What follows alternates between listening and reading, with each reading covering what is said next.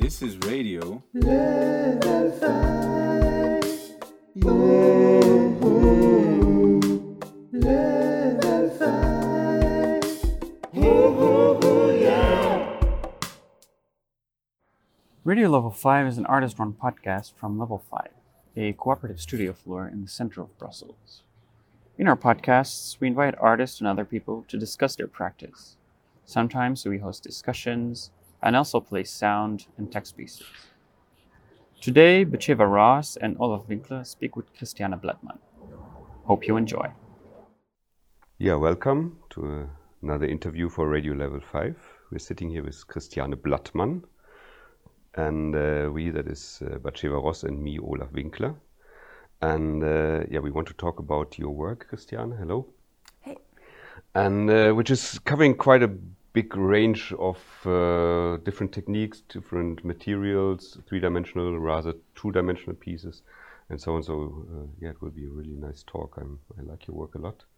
And maybe we start from where we are right now. Yeah, I mean, when we talked before, you said I'm predominantly a sculptor, but there's different things. So in front of us, we are sitting right now in your studio, and we are surrounded by different works of yours from different sort of material. Or this is how do you call it? This is a work on jute. It's like a jute background that is like dyed and sewn together, and it has like silicone casts on the jute. I forgot the word for and it's put on a stretcher. Yeah, it's kind of a relief. A leaf, yeah. It's somewhere between two-dimensional and tiny bit three-dimensional. It's not really a relief, but it's working in the third dimension, but it's more or less working with the same techniques as a painting because it's on a frame. Let's start by just describing the works, like what we have, then we go into depth with it. And then we have on the windowsill here two shoes that you made out of... They're made out of resin. And they're quite bulky shoes, but which is almost on the verge of fashion, but sculpture. And then in the space next to us, we have three sculptural objects. They're like Narosta tubes, or how would you describe? What are these? Yeah, they're like oven pipes. Oven pipes. They're like stainless steel oven pipes. And then also floating on them are kind of again Utah or. Yeah, it's like pleated and starched jute that is sort of draped around the pipes, and one of them has an actual oven as sort of like the core. As like a torso sort of element. Okay, maybe we should. What do you want to start with? Talking about. Maybe we should start with these. Yeah, let's do it. Okay. So what's the ovens? They were all three of those were made in 2019 for an exhibition in Münster, and. I had a huge space to work with, and I wanted to understand, like, I was asking myself what is like a core principle of sculpture. Like just kind of start with a basic assumption, and so it was a reflection about like a sculpture in the classic sense is like a volume in the space that you can walk around and like that sits on the floor, and that is in most cases in a classical sense describing a body, like most often a human body. Sometimes it will be a human on a horse, sometimes it will be like an animal sort of accompanying a human, or like a group of animals. So like, but it's most often like really a living body that is depicted in stone. So the warmth of the here is like a body. Exactly. Yeah, you're completely right. That one of the ideas was like what is actually depicted is is like a warm body, whereas like a sculpture is a cold body. Uh-huh. And by making this pun to include an oven or like oven pipes into the sculpture, it was the idea of at least giving the sculpture the potential to be warm, Right. and sort of, you know, kind of like being on this verge of like, has it just cooled down, or is it about to heat up? Right. And then there's But they're erected almost like periscopes from the floor. It seems like Yeah. yeah. And then there's also these cloths that are hugging them, and it's almost like the wind blowing around. You know, in the way they hug these objects. So it's also cooling in a way. I don't know. It's heat, and then there's wind. Yeah, and they all have these sort of water vessels as kind of like a kind of abstracted head, or like where a head would sit. Right. And so it's a bit sort of like kind of dealing with like an archaic sense of elements. Right. But at the same time, by making this gesture of like wrapping the pleated jute around the pipes and the oven, is also like, it was for me a way of like almost like animating those cold steel objects, Right. by like sort of pretending to close them, to dress them. And I had once read like there's this architect and architecture theorist, Gottfried Semper, that I sometimes refer to, and like he has this sometimes crude theories of where a sort of like history of its aesthetics that we're surrounded by in the built environment comes from. And he had this idea that in the ancient times of like building shelters, people couldn't stand to the sight of a naked pillar. And so he Why? said, because he says that it's sort of like a human need to, if something resembles a body, that you would have to dress it to kind of that almost as if it was this desire to kind of like give into these analogies, and that like by sort of dressing the first wooden pillars, he said the first sculptures were made, which might not be true, but I like the idea of like you cannot stand this sort of architectural element that is supposedly naked. Right. But actually, it's quite interesting, because it's if I see the three objects that we have in front of us now, even without the detour via Semper, you come to a very basic principle of, let's compare it to a skeleton and the skin or the flesh on the skeleton. So you have like, which is, for me, it's quite basic to sculpture in a general sense. So every kind of erecting something, like an object, a building, whatever, that you need something which is carrying, which would be the skeleton, and which is rather strong, but also here in metal, unbendable almost. And then you have the skinny or the fleshy part. So it's not just about clothing, it's about the two softness and hardness coming together, which I see in here.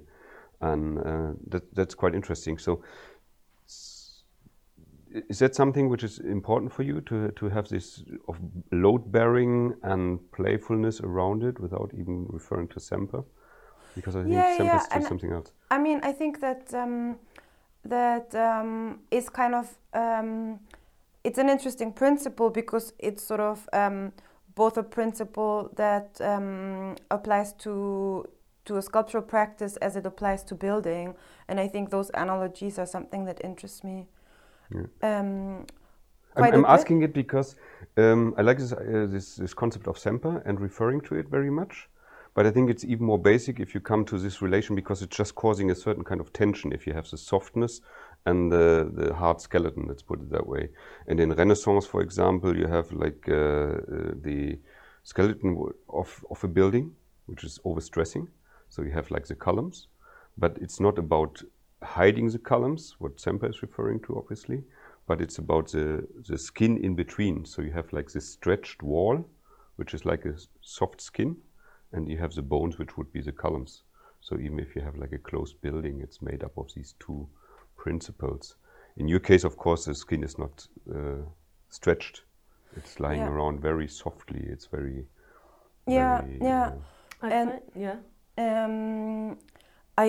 do totally agree, and to me there's something by sort of using those principles, sometimes I think that it's kind of easier to understand a surrounding that we find ourselves in. Like if we look out the window and like see the urban landscape that seems oftentimes far away, like hard to understand physically because it's so like abstract. Mm-hmm. And I think by sort of making these sort of like bodily analogies, it's something that can be understood better. And I think, like then with if we jump to another piece with the shoes series, that's often sort of like a sort of building reduced to model scale and then sort of like squeezed into the shape of a shoe. Mm-hmm. Is like a similar approach that by sort of like scaling something to the size of a human body is like a different way to understand the principles that are at work, but also in terms of like understand, like oftentimes the buildings that I'm using as like a model idea to work with are say like rather hostile body buildings, or like, you know, kind of oftentimes I look at office tower. Here I looked at sort of affordable housing or social housing that but like more with like office towers, like a built environment that's actually not meant for maybe it's meant for human bodies to like move in, but like oftentimes it's sort of like not the first foremost important thing that is considered in the planning. There might be like, I don't know, like the streams of assets might be something like way more important to for like planning decisions than like the decisions that how does like a person like move and live in there. It's really interesting because maybe we have to describe them first a bit more. They look like shoes. They have the size of a shoe, actually a bit like a sports shoe maybe or so. But the actual shoe part, apart from the sole, is it looks a bit like an organically shaped from the outside, like a structure of an apartment building or something. Mm-hmm. So if you refer to the social residential buildings, this is like the repetitive structure of a building skeleton from modernism. Let's put it that way, I would say. To me, it seems like this is going opposite from this. Here it goes from the architectural structure, from something working, with the and ovens, turning it into something more humane, almost fashionable, because you have all these small details, almost like buttons in a cloth or something. Mm-hmm, mm-hmm. And with these shoes, you took something that is human covering fashion, and you turn it into something more industrial, more urban. And it's as if with both these work, you're trying to get into the middle point between urbanism and humane. I don't know. Yeah, I think that's put very well, and I think that's something in my practice where like I tend to always come to these tipping points and like test them out, or I could say maybe I'm also interested in like the sort of tipping points when sculpture stops to be sculpture, like when does it tip to be fashion or architecture or design or craft, and like these kind of and sort of like I don't know, in a way like understanding the hierarchies, but also kind of embracing where like sculpture sits and also sort of like loses itself. And like that, what you were just describing between the like those tipping points in the two works, I think that's often. Mm-hmm. I feel like I want to bring in intuitively, and also we discussed it beforehand, a question about you being a female sculptor, and I feel like somewhere this approach of finding the tipping point between human and object is something that has to do with it, or what do you feel like? Does it connect to something of your, or not? Maybe not. Yeah, I think I don't know if that. I mean that connects to me personally. Personally, yeah. I think that Maybe it's cliche what I'm asking. no. Like I think like what I came to understand Yeah. lately is that I think what happens a lot to maybe I was never sort of like really thinking in terms of a female sculpture, but I think what I came to understand recently is that one gets very often reduced to like a material aspect, Right. and maybe that has to do with like sort of like a history of like women working in sculpture. Mm-hmm. And me personally, I never think I'm. I look at myself more as a human artist working in something Right, that's right, interesting right. for me. But sometimes you understand that you're sort of you find yourself in categories, Right. and it does annoy me slightly that like people want to always talk about like, oh, what is this made of, and talk about like the material or like sensual qualities on the surface, rather talk about ideas or like larger principles behind. And I feel that that happens quite a bit. And Does it have to do with you being a female artist? The fact that I don't know. people- I mean, for sure, it happens with like for painting. There's another way to talk about, because Right, right. like you won't ask so much about the materials used, but Because you asked me before to ask you about being a female artist, but if you're saying now that you don't want to be reduced with these work, I mean, you don't understand yourself as a more of being a female artist, just an artist as you are. yeah, I think. So how does it play in your practice in that sense? I think I was more referring to the, like to encountering these moments that you're being reduced to this sort of like material category, Mm-hmm. when there's other things to be talked about. Okay. And I so, think that's maybe sort of like my point of observation, where I Right. feel like one needs Okay. to. I could imagine that it is indeed a point which can be a bit annoying, but on the other hand, no matter if done by a female or male artist, your work specifically is of course dealing with a huge range of different materials, and some of them are very fascinating, and so for that reason, of course, you cannot distract them either. So, but that is actually what I like a lot about it. You have this very material, crafty side to it, and then these very, like we just talked about, the essential topics of making a sculpture as such, close to architecture. You yourself introduced the topic of social residential housing and so on, which you wrote a text about not long ago, just a month ago or so it was published, which was very much about city building, about people living in the city, what does it mean to inhabit a building and so on. So this range is very, very big. And so for that reason, do you think that this material, which is the obvious part, can give an entry to these questions for people that are looking at it, or? Yeah, I mean that's what I'm hoping, or that's what Yeah. I'm hoping a sort of engaged viewer would use as could potentially use as a path, that there is sort of a lot of say like invitation on the surface. And to me, the kind of sort of central aspect, or like a way that you can perceive an artwork through more than one sense, is sort of like an invitation to engage, or sort of like kind of lowering the threshold, or like kind of like putting an entrance door into the work that you can sort of potentially access without having to have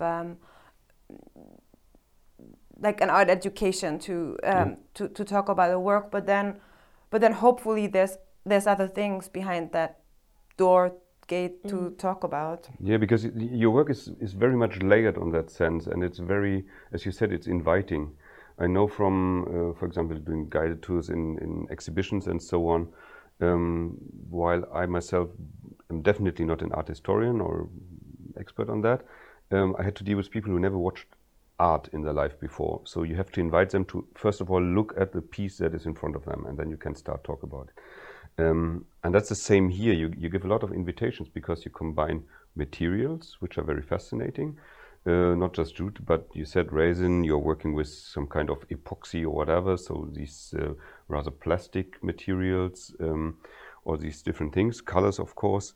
Then you are using kind of visual metaphors, like the jute, almost two-dimensional work that we are having in front of us. It has some kind of a gateway. Yeah, there's always like a door or a Yeah, window. but first of all, opening, something that you can inviting. recognize, like a piece of architecture, whatever. And then on one of the ovens, which is always fascinating but also irritating me a tiny bit, is this snail. I've seen it a lot on photos because these things are about, maybe you have to describe it, they are about 1.90 meter high or something, I would imagine. And then you have this tiny snail, which is life-size. So that is like in German, it's a Weinbergschnecke, I guess. I don't know what they're called. It's these little snails that you can also eat. So they're like 3, 4, 5 centimeters. Yeah, maybe you should tell It's really us about strange, these snails. but it's inviting the people to look at it. And I'm not sure, are you playing with the spectator? This thing is really like a breaking point in the entire thing. It's really funny that it's in there. Yeah. I mean, for me myself, they are sort of like a point of rupture where like the entire sculpture is sort of like has sort of like a level of abstraction and sort of like more like hints to like this could be a torso, this could potentially be a head, but like nothing. Everything's sort of like kind of like in the open. It's more sort of like proportions that tell you where that could sit. And then the snail of a sudden like is something very concrete. It's also concrete in scale. It's like you said, because this could also be like knowing your work. It could also be like models of a high skyscraper or so. But with the snail is telling me that it's a real size. They are 1.90 meter because the snail is also real size. They came in at a certain point when I had the proportions. I had the sort of idea of kind of dressing the ovens, and then with this sort of like idea of being on the threshold between something already cold, like not yet warm anymore, or like already cold, or is it just about to heat up, like this this moment on the verge between being a sort of dead or sculptural or living body, that the snails sort of came in to populate that. So they're kind of like living on, like they're sort of like a tiny organism that is sort of populating the larger organism, as if it was sort of like a dystopian moment where something might indeed be already over, and then sort of like other organisms come to take it over. And they also imply a certain pace of movement. Yeah. Go inside. Yeah, they introduce a notion of time, which is already a bit in Batsheva. You said that these cloth pieces are like in the wind. I even had to think of Botticelli, the hair or whatever. Great. But then the snails are also like they're caught in the movement. So these two pieces, in a very different way, introduce the notion of time. But in the other hand, they are made out of this metal, like this green. What are they? Bronze. This bronze. So they actually allude of like almost fossils of themselves, because they're made of very tough, almost stone-like material. Yeah. Are they sculptures by you, the snails, or are they objets trouvés? Did you find them somewhere? Secret. Okay. Yeah, but it's really funny that you bring them together, because it's underlining something which is coming back in your work, which is this kind of abstraction and using figurative, sometimes images, sometimes objects or so, which are always giving this entrance. But they are not dead ends, but they are like dark tunnels. Everything which is figurative is inviting me, but then I get lost a tiny bit in where it leads me to, and that's quite fascinating. Also with the shoes, sorry, we are jumping a bit between the objects, but yeah, for the listeners also because they are around here and they're very different, but at the same time there's some things that are coming back. But for me, I'm looking onto these, we call them shoes, but they're, I mean, objects, pieces of architecture, models, whatever. But the funny thing is that behind it, you have the almost completed Philips Tower, which was just renovated or restored in the center of Brussels. And it has the very same structure. So this is irritating me a lot because that thing has about 14 probably stories, but it has the same structure, even showing to the outside of just every story, and then plus a wall. So it's very rectangular, very almost abstract again, and it's exactly this kind of architecture that you are referring to. So yeah, I mean in this one, I guess the building outside of the window we're looking at is like office. It was office, and I think it will be office again. Yeah. So as I said before, for most of the shoe piece, I was looking indeed at office building, but like for that very one, because it was made on an invitation for a show in Paris, and for that specific one, I was looking at affordable or social housing around Paris, but also around Naples. Like there's like this crazy buildings in Naples. I Forgot the don't name. know. Yeah, we talked about a lot of these things, but that one I don't know. Sorry. But for sure, I mean, like it will always, like what is in front of your own window will always play into what you're making, and that's also the beauty of it, I guess. Yeah, it's just a bit absurd because this building has been around since 1969, I believe, 1969. The Philips Tower has been built, and the restoration now or refurbishment was a decision by the architects to much more than before show the inner structure to the outside. So what you are showing with your shoes, this structure of a very modular, repetitive system of floors and walls, they decided to do that on architecture. I mean, before you could already read it, it's a characteristic of modernism, but they really made it looks like a bookshelf now, this building outside. And so they're playing with this systematic, and it could be, could also be an apartment building. But you always do it with shoes. What is right? You always have this when you get. I did two pieces that are sort of more like a jacket or a blazer. Right. I saw that jacket. And they're sitting in the exhibition space, like almost looking up at you in a sort of like a submissive posture. Mm-hmm. And they're way less recognizable as an architectural structure or like a model. Being shrunk into model size, but there is sort of like a grid on those jackets that they're in a posture, but they're also a sort of kind of like this cold structure at the same time, and that's actually also more how I started when I just was at the end of art school.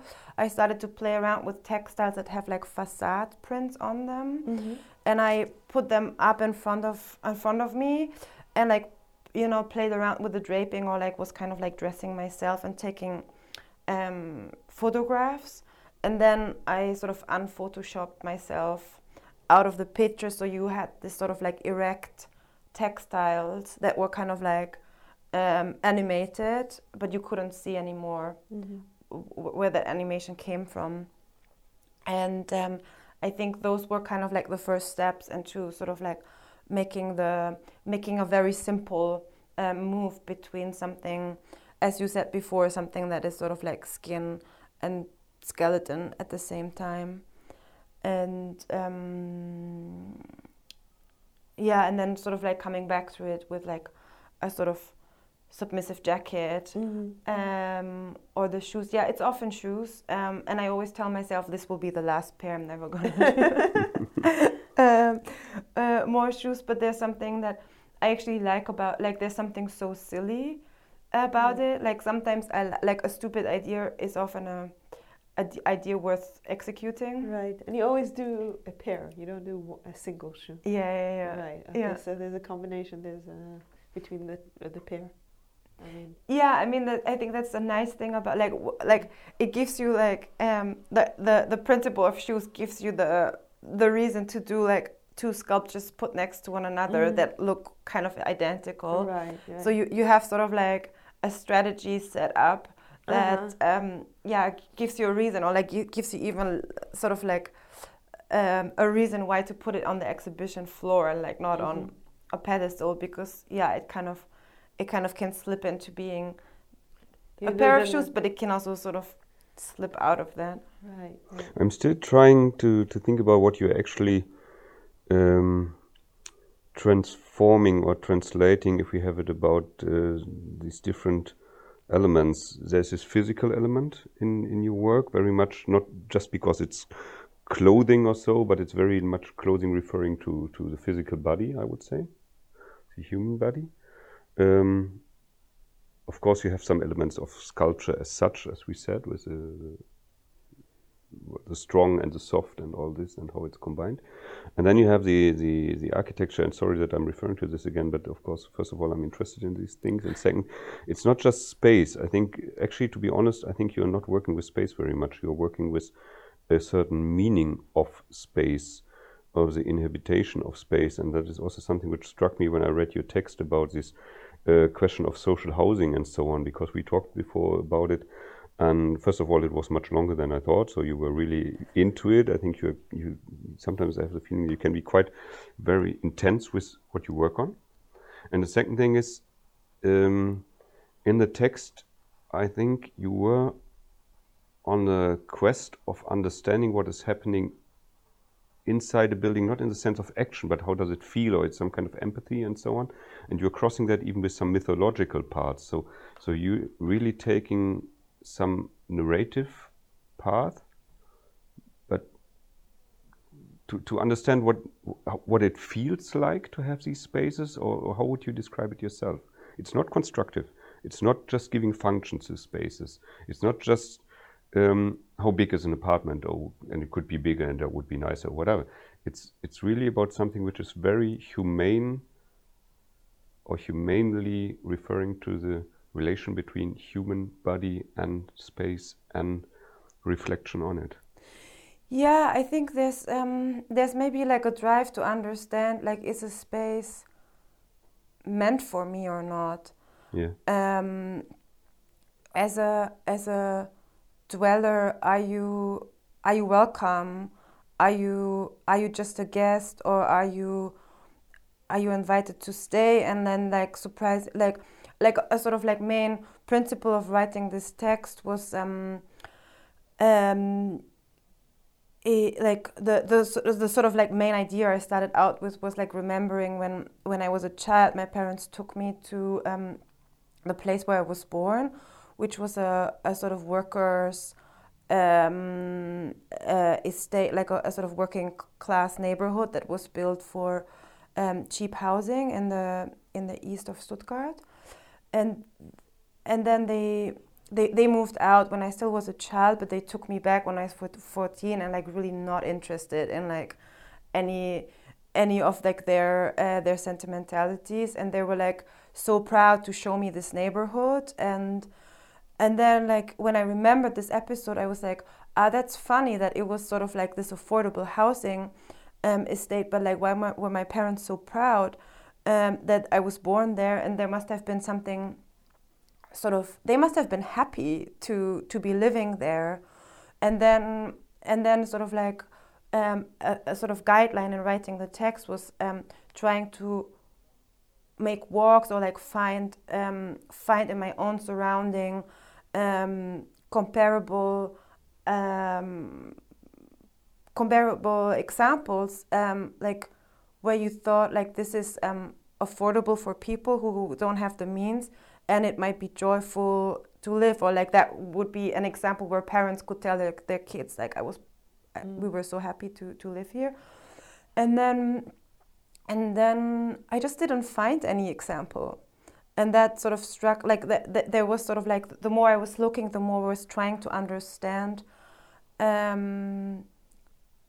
whom are buildings made for? If it's not for the dwellers to be at peace there, what is then like are there so many sort of economical and political questions behind that? It's just like not possible to make a home worth living. What is at stake, and or like what is actually the sort of like parameters for somebody to say like I feel I'm allowed to be here. Does home Yeah, I play a mean, role? I'm not sure if I'm interested in the idea of home, but sort of just in terms of like I can afford this, and I don't feel like the building itself is like spilling me out again, because it's actually planned in like a way that's more hostile to the inhabitants. Or like I was writing this other text about the Grenfell Tower in London that was so cheaply produced that it actually killed its own inhabitants. And Which, by the way, without being cynical, but I'm just thinking about it, it's the skin which burned. yeah, So Very it's, true. It's, What do you mean the skin? It was the the building cladding. burned down because the facade was not fireproof. Right. So the structure, which, if we refer to the ovens again, or so you have the structure and the soft part, so to speak. In that case, it was a modernist building, and it was not the structure which burned; it was the cladding, the skin, so to speak, and so that burned down. that they used a cheap and non-fireproof I remember cladding, that story. and that caused the disaster. Yeah. I wanted to ask something which is now a bit difficult because I don't want it to be misunderstood. It has nothing to do with this burning tower at all. Could it be that a common denominator concerning your works is such color and textile, and something which is also coming back in these texts about architecture and living in it, that it is somehow about temperature rather than, for example, color? What I mean is, I feel well in a building if I have the feeling that the temperature of the building, and I don't mean literally 20 degrees, I mean the temperature of the object or something which I can somehow touch or feel or so, is in relation with me. I think, do you understand what I mean? That's a very beautiful way to put it. Yeah. I have the feeling that all of your works, nothing is cold, or if it is cold, it's very deliberately cold, and you contradict it with something warm, which is coming back a tiny bit to the ovens, but also the relief work that we didn't talk too much about it, which is showing a gate which is normally made of bricks, and I can see that you are also referring to the brick structure of a gateway, let's put it that way, with a keystone on top, and it's only holding up because of that. But you made it out of textile, and so it's not just soft; it's definitely warmer than concrete. Definitely, and like maybe that's also worth going back to how the whole like jute appeared to hang on the wall, was sort of like an excursion into tapestry. That I found out that tapestries were used to not only decorate but also to insulate spaces, and that again sort of like a sort of means of expression that is on the verge of being practical, and that really interested me, and also the jute itself as a material that's like so cheap and coming from a sort of realm of like working and like sacks and practicalities, that by dyeing it or putting it together or draping it or putting it together in a different way, you kind of sort of change its meaning or its significance. And this idea of like tapestries being something that was at the same time a representative piece of craft or art, or how you want to put it, and at the same time a sort of like hardware store means of making your spaces warmer. That really interested me. So here we see a drapery of a wall covering on top of a wall. So there's It's alluding at what it's actually covering behind it. Yeah, it's also interesting because it's 5 centimeters thick at least. Yeah. So the frame, which like on a painting, you have like a wooden frame on it probably, or on the backside. Yeah. It's also giving it something object-like. So it Yeah. is like a carpet, wall carpet hanging, but it's also an object by itself. It's really playing with it. It's kind of funny. Yeah, that's relatively new for me to use these heavy stretchers, because before the jute was kind of hanging loose with a distance to the wall. I always insisted on this distance from the wall because that was another thing that I understood from how medieval tapestries were being used, that you had to leave a gap between the tapestry and the wall to make the insulation more effective. Right. But then at court, for example, that became this whole other genre of like behind the tapestry was a place for clandestine actions or like eavesdropping or whatever you wanted to be hidden.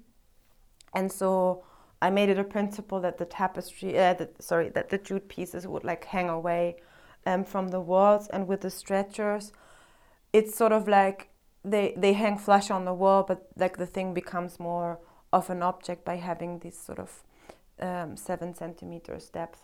Mm-hmm. And you told us before we started talking here about what you were thinking, the story behind this. You want to bring it up again? yeah. So maybe just to describe again like the sort of like the jute background that is like put together of like little pieces of dyed jute that form the image of like a gate made out of bricks, but then actually the entrance is sort of blocked by more bricks.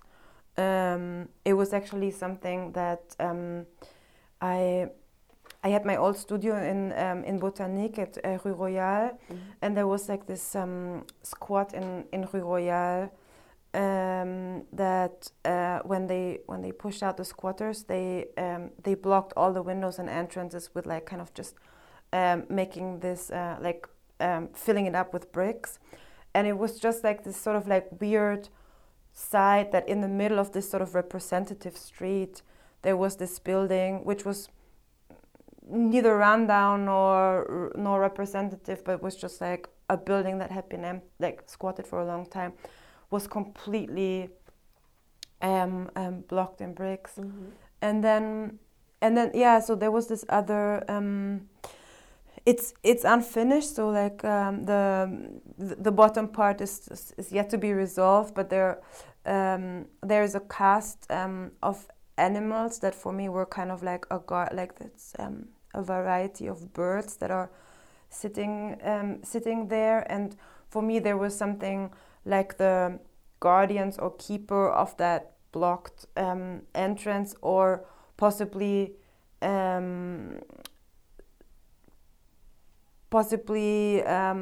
sort of beings that would like to enter themselves but were not able to. So not sure, like they could be on the threshold of like blocking other people or being blocked themselves. Yeah, they look a bit scary themselves. Yeah, but for sure there was like this idea of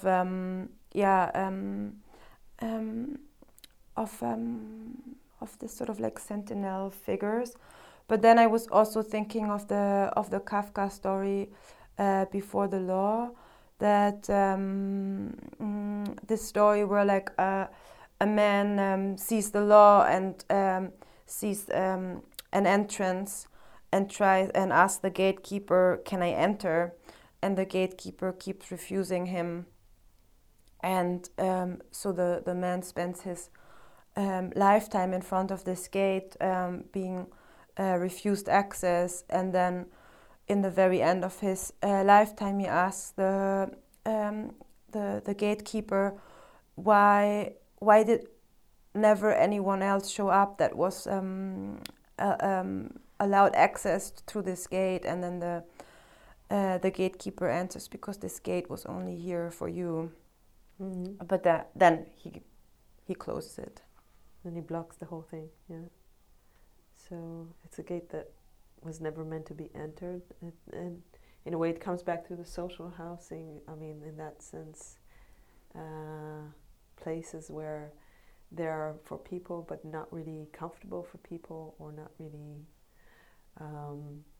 meant and not meant for people, for the inhabitant, for the specific inhabitant. Yeah, indeed, exactly. Yeah. Yeah.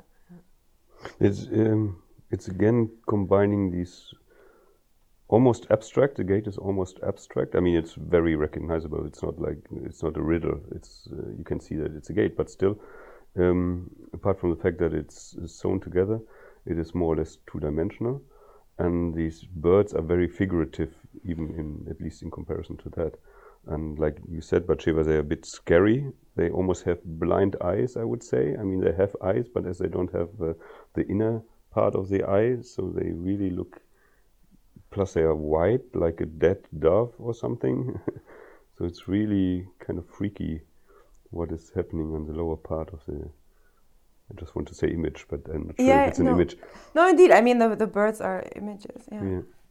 And it's again this really funny combination of things that you bring together, which leave a gap between what I see and what I can imagine. So it's not just that the gate is referring to something where I'm not allowed to enter in the Kafka story. It's also the question if I'm allowed to enter into the meaning of the object, maybe, or so. Ah, interesting. I don't know. It's also almost.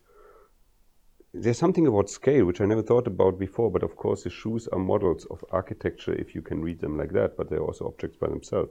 So they're 1-to-1, but also 1 on 50 or I don't know what approximately, and or even more. And these ones are, like the ovens, the snail is telling me that they are 1-to-1 size, but they could also be much bigger or smaller. They are a bit without scale. And here it's the same. The relief that is in front of us on the wall is about 1.70 meter probably. Exactly. And the gate therefore is, let's say, 1.20 or so. And so you could enter, but It could be also a window, right? It could also be a window, yeah, it's true. So again, you're playing the with birds this. look more or less the size, maybe a bit smaller than we. Yeah, it depends on which kind of birds they are. They look like dragon birds, who knows? Yeah, When they're from inside out, they're like almost like, how would you call it? Like the molds, because they're going inside. They have something kind of a longness to them that is not like bird-like, yeah, like almost a snake-like body. I don't know. Their feet. Yeah. But like they're so they're a bit. I made drawings of facades or capitels from churches or like Romanesque buildings, and oftentimes in the sort of capitels that connect a column to the vault or ceiling, you have like animals, and oftentimes like kind of chimeric animals that are sort of like a weird mix of like lion and bird, that sort of like populate those carved elements of architecture, and that's sort of like where some of the first drawings came from. Right. If I want to be really positive, the tails look a bit like squirrels, but that's the only cute part about them. They really have something mean as well. But we can connect to them because they're only real creature. I mean, it's all stone there. Yeah. It's all depicting stone.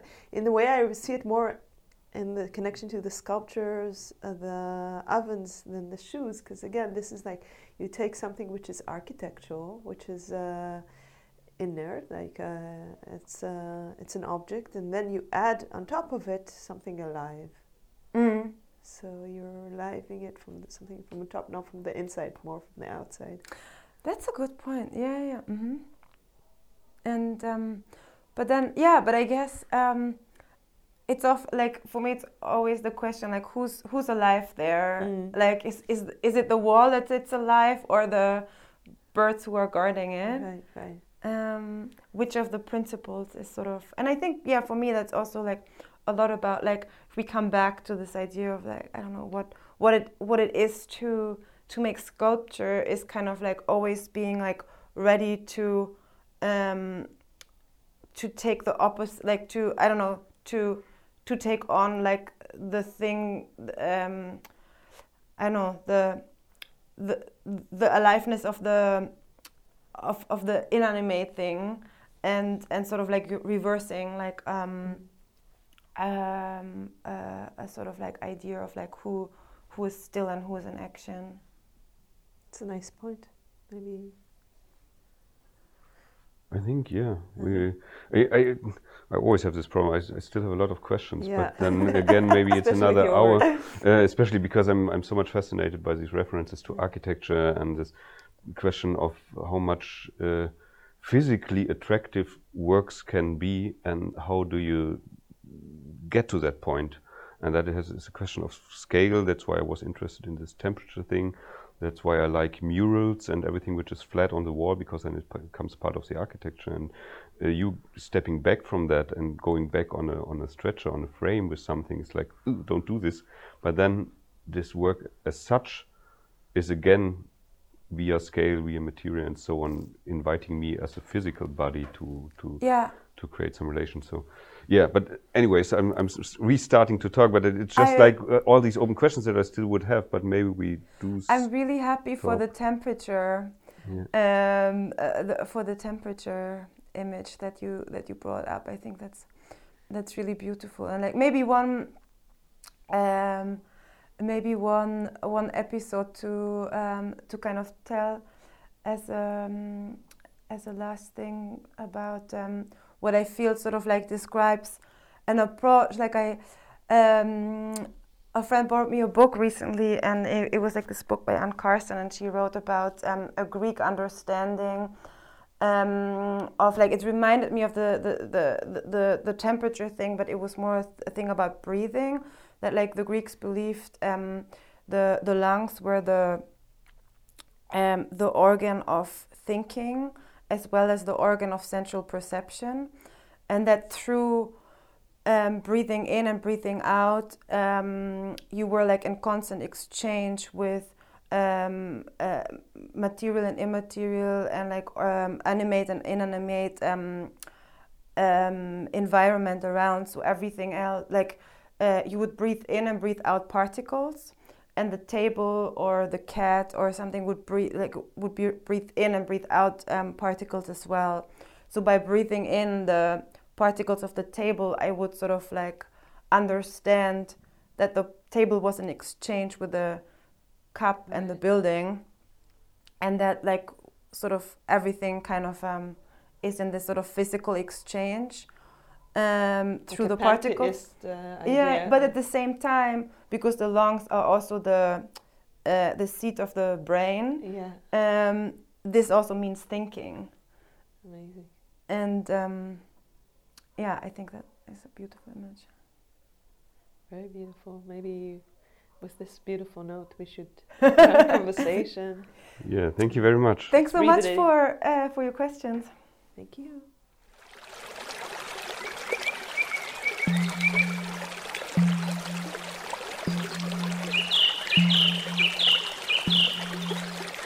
You're listening to Radio Level 5.